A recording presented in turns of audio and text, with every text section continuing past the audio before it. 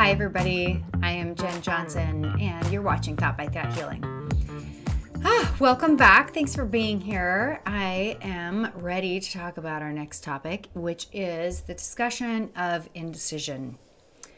Indecision is often wrought in a massive amount of complex fears. And it is too simplistic to say, just start making choices and decisions.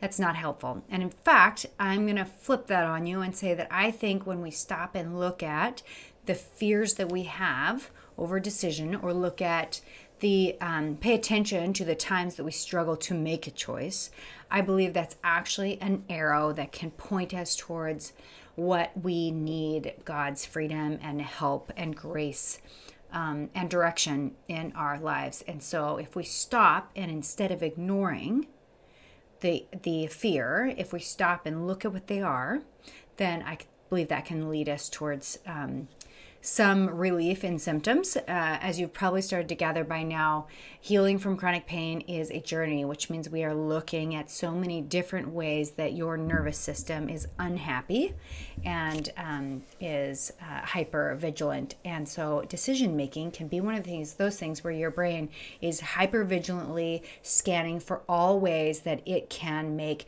the most bestest, most perfectest, the ultimate decision that will serve you in many different ways.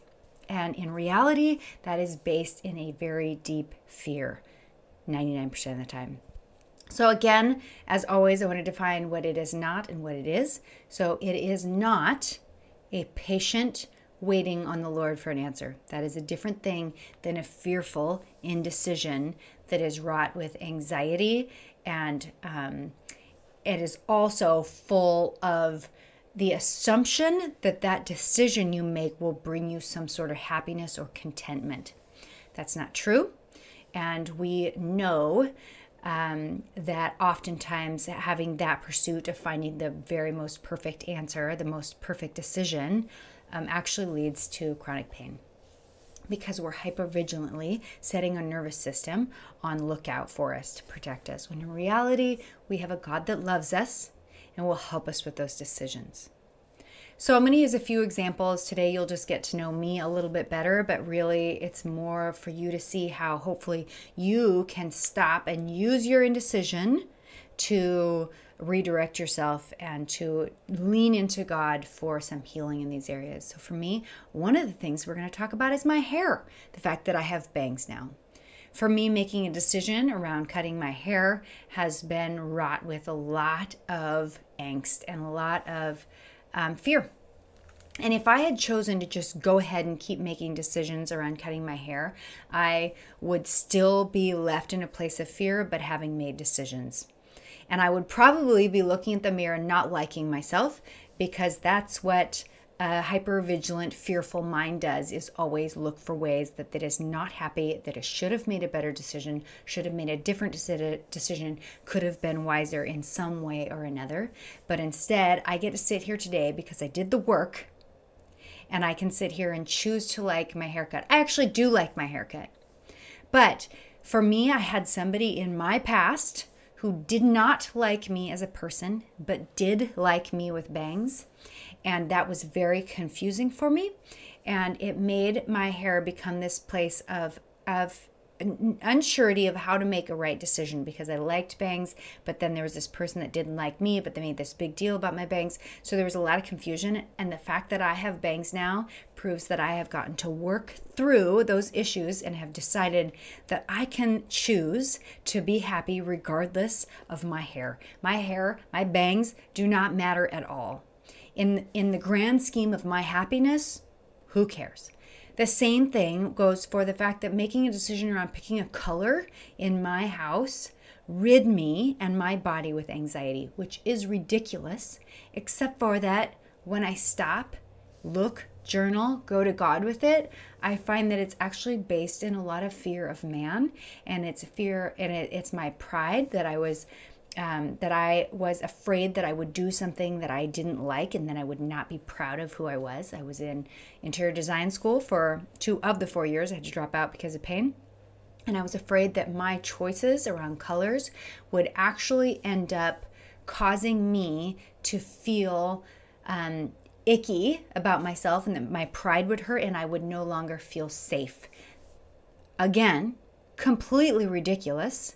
And yet when I stopped and looked at why it was so hard for me to pick a color for my kitchen and living room, I was doing a design, a remodel of my kitchen. And here's what I'll tell you.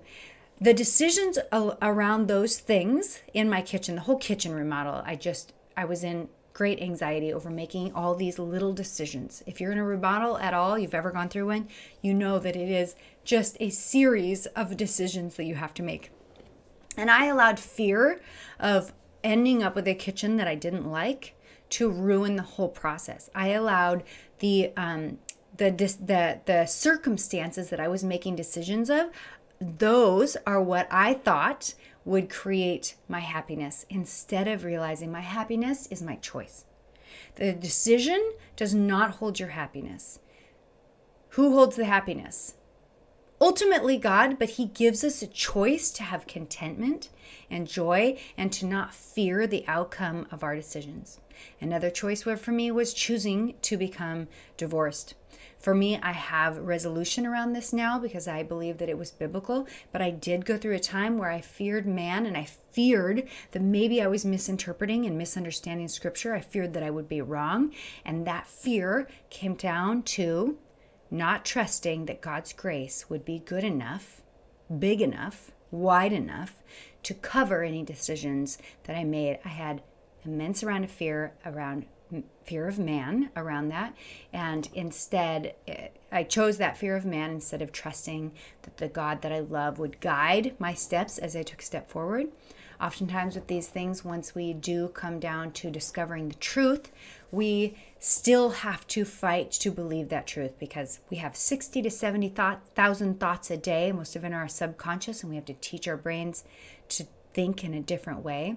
And so when we can choose to believe that your identity and your happiness is not based in this decision making, then we can let go of that fear and instead trust that God will direct. He promises that He will direct us and He will guide us, and His grace is sufficient for the times that we are trying to make decisions and we don't know what we're doing. If God's grace is good enough to cover our sins, it is most definitely big enough to cover the little mistakes that we accidentally make in life and the big mistakes that we make in life. His grace is big enough, and we often do not recognize that or take that into consideration as we make our decisions. So I'm going to say it again. The fact that you are indecisive, use it as a map. Use it as a gift, an arrow from God to point you towards the areas that you need to journal, you need to write, you need help, you need to ask people questions, ask them how you can be free and what they see in your fear patterns. Are your patterns based in a fear of man? And you have an opportunity now to go to Him for truth and freedom, so that then you can just start making decisions and knowing that your happiness is not dependent on the outcome of your decision. Instead, it is based in Jesus, His identity that He has given you, and not in these frivolous, silly things in life. So, go forth. Look at your indecisions. Ask God what He has to say about them. Find freedom, and then start just making those decisions. All right, guys. Love you. Thanks for watching. Check out my website, thoughtwithout.healing.com, and follow me on Facebook and Instagram. See you guys next week. Bye.